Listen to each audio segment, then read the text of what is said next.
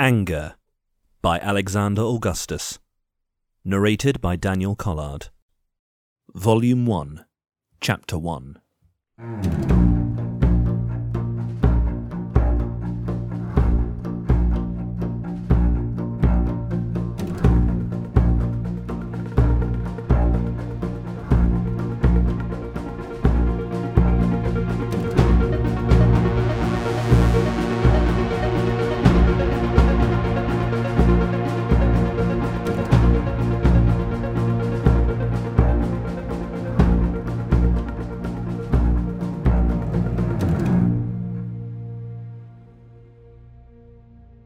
In the year 2040, I unwittingly forced Queen Elizabeth II to witness my suicide.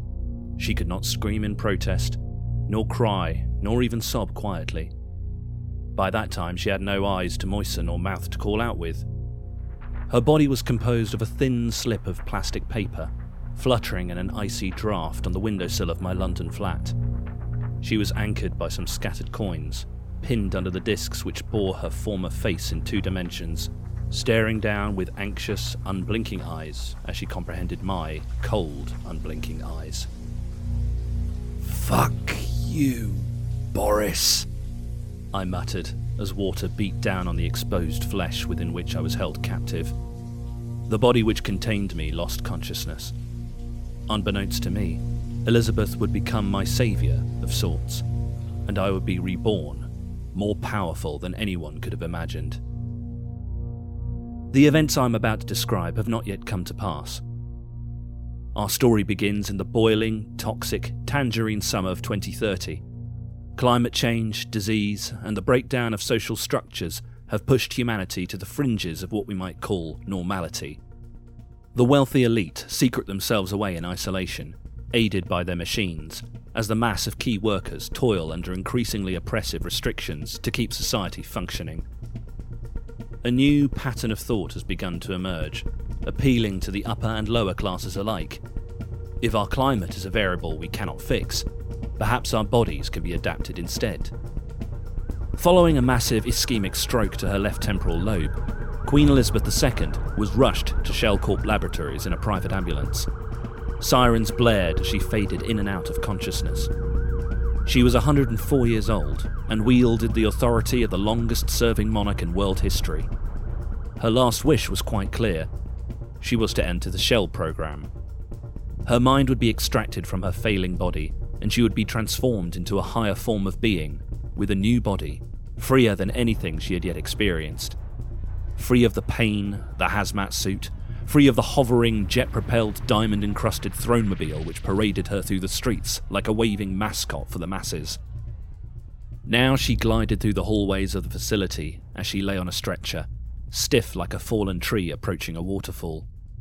Subterranean doors slapped open and hissed shut behind the train of doctors, nurses, engineers and technicians. They flapped around the Queen like moths jostling for position on a light bulb, and in charge of them all was the celebrated neuroscientist Dr. Leopold Buttercake. "Fix the IV, stat! Where's Mary? Get Mary in, now!"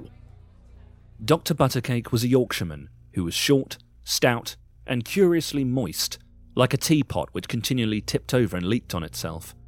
He had first met the Queen when she toured the old Shell Labs facility, and had agreed then to personally guide her body through the extraction process. The world would have to be told what had happened to her, but not yet. Not until the procedure had been completed successfully. Elizabeth understood that many things could go wrong with the technology still in its infancy. Very little information about the Shell program had been leaked to the public, and certainly not Elizabeth's wish to be one of the earliest high-profile patients. For now, the news media only knew that the Queen had had a stroke. Known for her exceptionally responsible and outwardly serious nature, Elizabeth Windsor had long accepted that her body was an instrument of the state, never fully her own to command, always duty-bound to others. Because of this, she struggled with human relationships. She hated being scrutinised by those who pried into her private affairs, and she avoided press interviews like the plague. She preferred the company of her beloved animals, the dogs and horses who made no judgment on her character, family or office. On her 1999 trip to Seoul, Elizabeth had heard a curious Korean folk tale about an elderly woman who escaped her social obligations and decrepit body by transforming into a puppy. The story quite took her fancy, and courtiers would often find Elizabeth gazing into the distance, expecting that she was contemplating some official business, when in fact she was miles away, fantasizing about life as a corgi. Such joy, she thought. But unlike puppies, royal humans were expected to show decorum. Elizabeth was well suited to diplomatic office, being orderly, polite and restrained in all her dealings. When they were children, Elizabeth's sister Margaret made no secret of her yearning for adventure. Both girls were educated privately in their Mayfair home by a succession of governesses, and so shielded from the exciting and dangerous things one might confront on the streets. Slumped over her 18th century chestnut desk during French classes, Margaret dreamed of running free. Indeed she would, later behaving with such debauchery in Hollywood that British diplomats would ban her from future visits to the US. But Elizabeth was in no position to enjoy cocaine-fueled romps with movie stars. She remained fundamentally sensible and well-behaved, even if, secretly, she was envious of her younger sister's displays of wild rebellion. Then a shock. In 1952, Elizabeth's father died, and the following year she acceded to the throne. She was never supposed to be queen. She was only 25. Her life became infinitely more constrained, with Parliament, the media, and the demands of international politics closing in. Elizabeth's silk-gloved hands would never again be permitted to brush against normal things like the grab pole in the London Underground, or the kitchen knife which chopped the food she ate, or the steering wheel of a car. It was not her expectation to be locked away in posh castles and later put on display in the flying vestibule which was her thronemobile. As the years passed, Elizabeth grew to find escapism in gritty soap operas on TV, imagining she might have lived her own life with such drama. It was surreal to her that the tarty young woman on the market stalls had cash registers filled with money displaying Elizabeth's own face. She wished she could open her two-dimensional eyes on these notes and watch herself being passed from the pub to the bookies and from home to home. She imagined being on the set of EastEnders, experiencing the raw drama of the working classes, the freedom of anonymity, to select some high heels and a wig from the racks and vanish, to truly be amongst her people and see her value firsthand.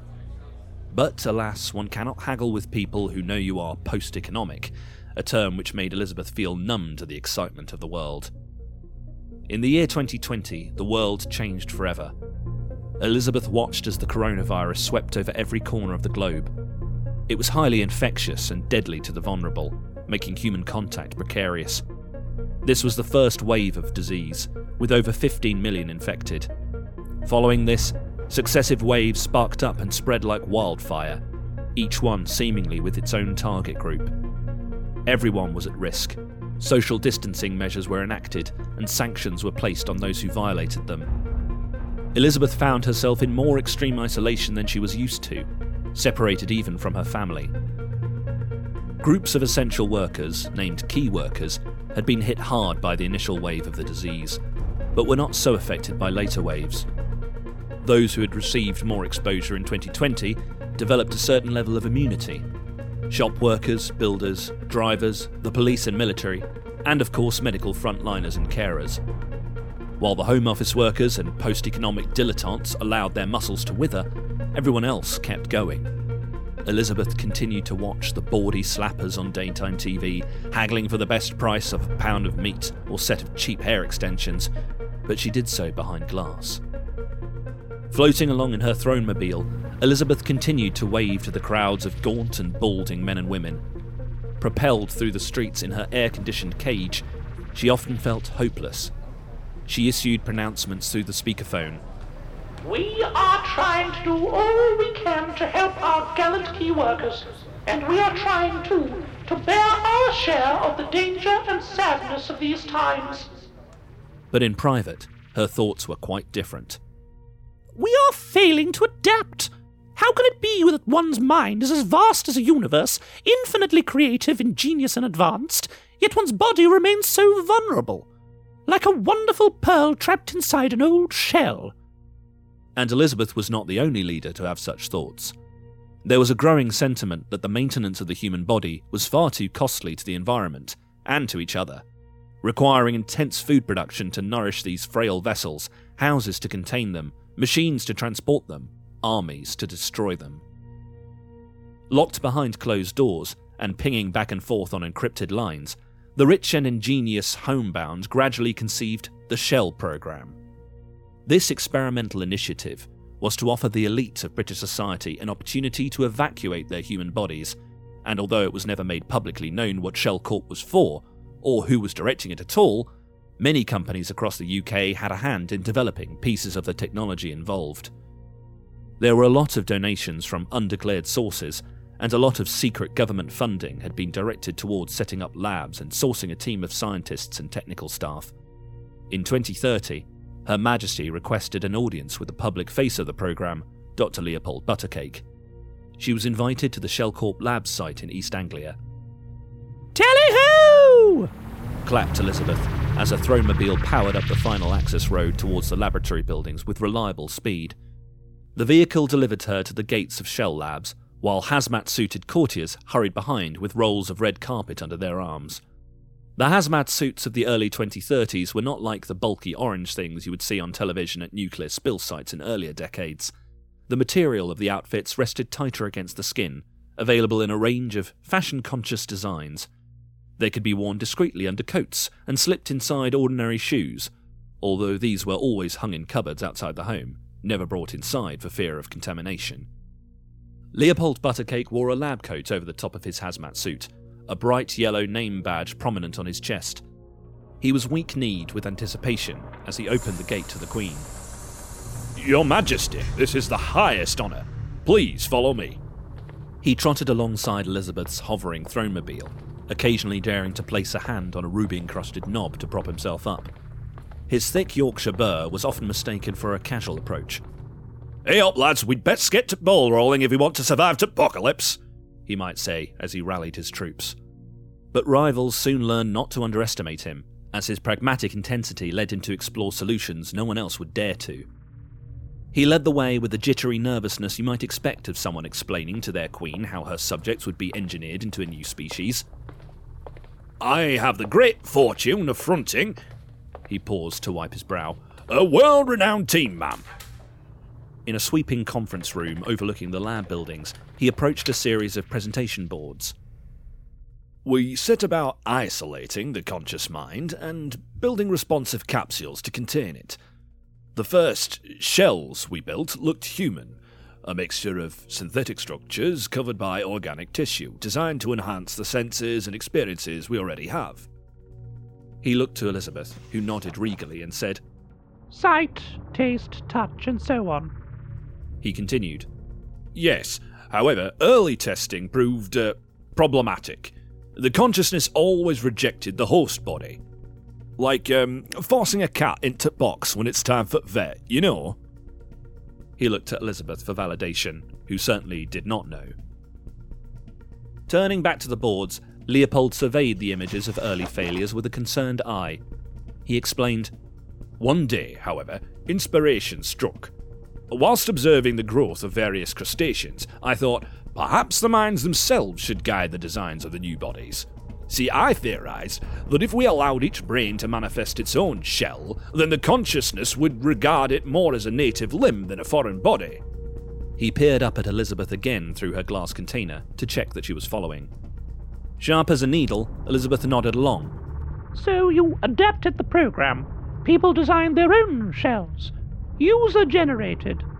Yes, ma'am. 3D printers were equipped with high-tech materials, metals, plastics, ceramics, electronics, and other thingamabobs, and we allowed the mind to guide the process by stimulating parts of the brain and picking up on the response signals. These feedback routines help form the artificial components of the new body. At that point, the mind enters the new shell, and then we need to foster the growth of the organic tissues from the human participant. So we seal the shells into an incubator egg filled with stem cell plasma. Dr. Buttercake rotated one of the display boards to reveal another host of diagrams. The rest of the shells grow there, sometimes in days, sometimes weeks. It uses stem cell tissue from the participant, but also a whole range of other animal, insect, and plant matter. Fascinating, exclaimed Elizabeth. to the relief of Leopold, who was looking as though he'd scaled the walls of Buckingham Palace without a safety net. He continued, The initial results were astounding, ma'am. New kinds of body, wilder than anyone could have imagined. And also quite splendid, if I do say so myself. Leopold pulled at a velvet rope dangling above his head, which dropped a curtain behind Elizabeth. A window looked into a grassy enclosure. I say! Exclaimed Elizabeth as she gained upon a marvellous creature, slithering about on multiple tentacles. It appeared to have a dozen eyes, several horns, and a body shimmering in the light with innumerable polypropylene wings. Her staffers gasped and reached for their mobile devices to take pictures before remembering they had all been confiscated.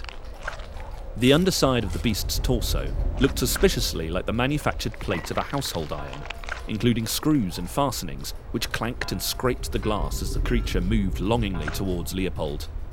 Say hello to Barbara Smith, or Barb SO8, ma'am. The human is still in there, she just needs a little encouragement. They tend to get quite attached at first. Leopold raised his podgy hand and gestured for the security guard to lower the gates of the enclosure, which hissed open into the wider courtyard. Go now, be free, said Leopold gently, and Barb SO8's many eyes appeared to register the command and turn away. They always listen, but they usually cannot speak. Not in human languages, anyway. Leopold lifted a small circuit board and played with its wires and valves. We've been trialling these implants for humans, you know, to communicate with the pearls. Perhaps even to heal our human bodies. He clicked about with it, and with a look of frustration, tapped it harshly on the table. Nothing conclusive yet, though. This creature was formed from the participant's own mind? Said Elizabeth, aghast. Yes, ma'am, and quite content the little blighter is too. Some of our researchers believe these shells answer unmentioned longings, you know, unfulfilled needs. They are often more beast, object, or plant than human, without the eyes, ears, noses, mouths, and skin we are accustomed to. Many shells incorporate domestic or architectural features. A chair, a pair of shoes, a door jamb, a stone buttress, or an ornamental frieze, although we can't be sure why. Anyway, no two are alike, ma'am. All shells are unique. But say one was to transform into one of these creatures, would one remain oneself? What I mean to say is, are they conscious? Elizabeth delved. Yes, ma'am, I see why you ask. You wonder whether these entities can still be people. We're gathering masses of data on the psychology and neurology behind the process of shell creation. What we know for sure is that the pearls retain all their human memories, they have all their feelings and emotional responses to stimuli, but we think their priorities aren't really directed towards the human world. They want to grow and bloom like plants, bathe and play like otters, crystallize and form like minerals. It's as though their focus has shifted from human life to life itself. Life with a capital L, ma'am. Perhaps they are like the spirit of human, animal, plant and mineral combined. Slightly overcome, Leopold's throat tightened, and he stalled by cleaning his spectacles with a cotton handkerchief. He continued, The board of Shellcourt said we have a PR problem on account of the optics. They told me, no one wants to be a mutant, Dr. Buttercake. But I don't think they see it right, ma'am. Life has become too tough for the lonely old folk, and for the little ones breathing in the fumes from the moment they're born. We can offer them a new world. We can take back control. They left the conference room and toured a series of enclosures in which Elizabeth was shown the weird and wonderful forms the trial subjects had made of themselves. It was a kind of alien safari of former humans, most of whom were terminal patients or very elderly. Elizabeth was often reminded of curious deep-sea creatures with soft, gentle forms floating or bobbing or pulsating, prehensile tentacles, pouches of glowing bacteria, transparent skin with softly beating clockwork hearts. Leopold had feared Elizabeth might regard them as monstrosities, but she surprised him. From the confines of her floating throne, she looked on their mech-organic forms and saw a kind of freedom that reminded her of the shining yellow petals of her beloved primroses. She could not always tell where one body ended and the next body began. She waved to each of the creatures, although she didn't know if they even noticed her.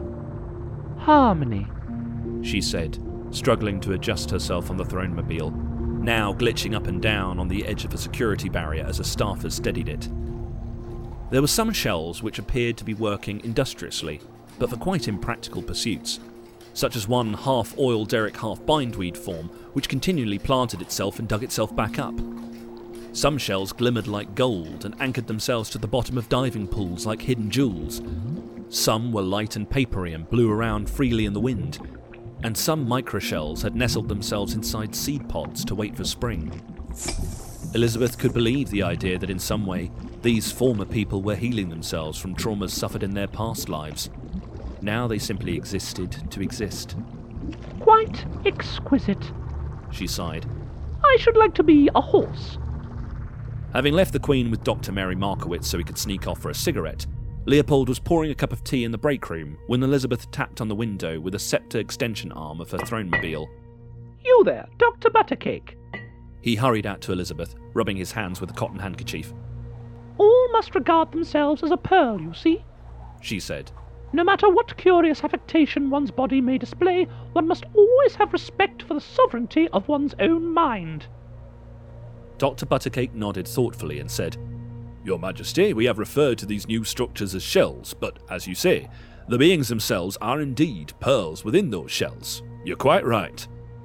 And so the new beings were named Pearls in Elizabeth's honour, while their bodies continued to be called shells. Elizabeth continued, We must manufacture shells for all our subjects, to be free of the woes which beset us. She thought once more about the Korean tale of the old woman who got a second chance, and called to her chief of staff, Edward Snippet. Edward, if something should happen to my physical body, something life-threatening or debilitating, bring me here and set me free. Write that down now. Edward Snippet, who much to his own frustration was still clinging to a piece of rolled-up red carpet, was a pointy and bookish figure. Feathery wisps of hair covered his skull-shaped scalp, and everything he said sounded like a complaint. Upon interviewing him for the role, Elizabeth observed his temperament and imagined he would be the perfectly disagreeable gatekeeper she needed to keep the press away. She continued, Yes, I'm quite sure of it. One day I wish to become a Pearl. Dedicate more resources to this program. Land, money, and staff. Whatever Dr. Buttercake needs. Perhaps, Leopold, you would be willing to relocate? Soon after her visit, an area of land was cleared in and around the estate of Balmoral Castle in Scotland. The boundaries were secured by the military, and the area was renamed the Garden of Shells. Participants in the Shell program were released into this garden like majestic beasts into the wild. One day, Elizabeth intended to join them. The ancient corridors of Westminster buzzed with gossip about the program. One enthusiastic advocate was former Prime Minister Boris Johnson, who began to lobby for the Shell Act, a package of measures to incentivise people to transform and to ensure safety for anyone who did. Yeah, Britain will, once again, be regarded as the garden of the world. A glorious garden to rival that of the fabled Eden. Boris exhorted his peers as they voted the legislation through. Within the legal mumbo-jumbo of the Act, there were 3 essential tenets. Pearls would never be harmed. Pearls would never be incarcerated. Pearls would never be exploited for human gain. It was later sold to the public as a kind of afterlife or bonus round, and a donor lottery gave the terminally ill the opportunity to transform whether they could afford to pay or not. Thus, there was a steady supply of low-profile subjects to help develop the technology by undergoing shell transfer.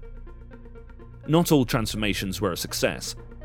The Shell Corp board had to work hard to ensure that no one outside the Garden of Shells was privy to the failures, the anomalies as they were named. Horrific forms were conjured by the minds of those who had been overexposed to the toxins and traumas of the failing old world, and these sought to attack any human or shell which came near. Such anomalies were locked up underground, where a team of researchers tried to coax the minds out of these tortured bodies and into other, less dangerous shells, but without success.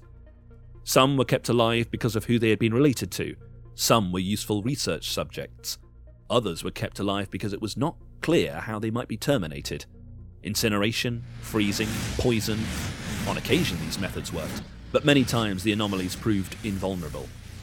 Shells seemed particularly adapted to hostile environments and corrosive or destructive weapons.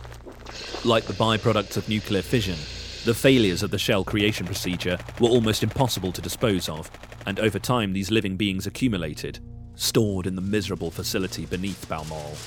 unable to live and unable to die.